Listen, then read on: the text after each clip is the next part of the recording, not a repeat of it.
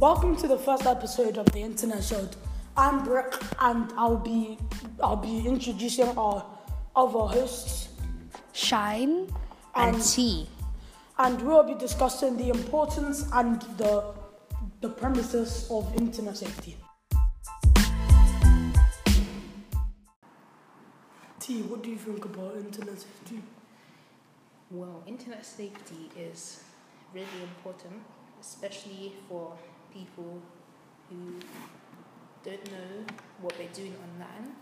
And some people think that internet bullying is okay, but it really isn't okay. And people think that face-to-face bullying is worse than internet bullying, but I feel like they're the same because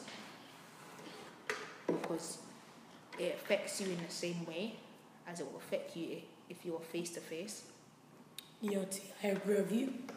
But I think that people on internet safety on the internet are more coward for not showing themselves, and True. Yeah, and they're not really because if you're face to face, it's more personal, but it's on the internet. So. Why do you think it's not okay for people to bully them? To bully people online? Because it's just not right. Like, if you're gonna have a experience on the internet, you don't experience it badly. Why do you think, T?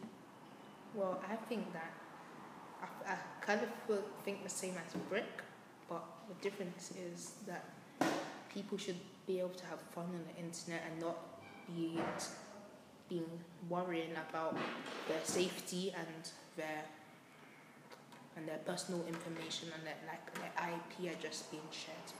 Good point here. So, if you are getting bullied, what would you two do about it? Well, me personally, I would probably first tell somebody that I trust and probably report it to various websites like Childline and things like that. What about you, Shan? And do you know the Childline number? Oh yeah, the Childline number is 08001111. Yeah, so what do you think about online safety? I think online safety is something which should really be...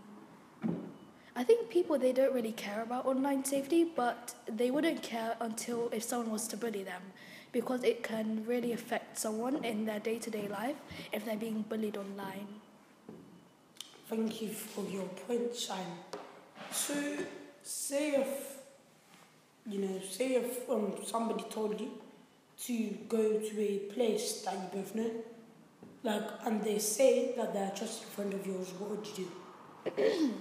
First of all, if I haven't spoken to that person that I know face to face, that they're going to contact me, then I wouldn't trust the person, because it could be anyone disguising to be my friend. Yeah, thank you. So, sorry, Rick, but also, some people older people disguise as young people, so you'll think that they're 10, but they're actually 40. So you have to be aware of who you make friends with online. Thank you, T. So, say if there's what kind of games do you like? What games do you think are inappropriate for children?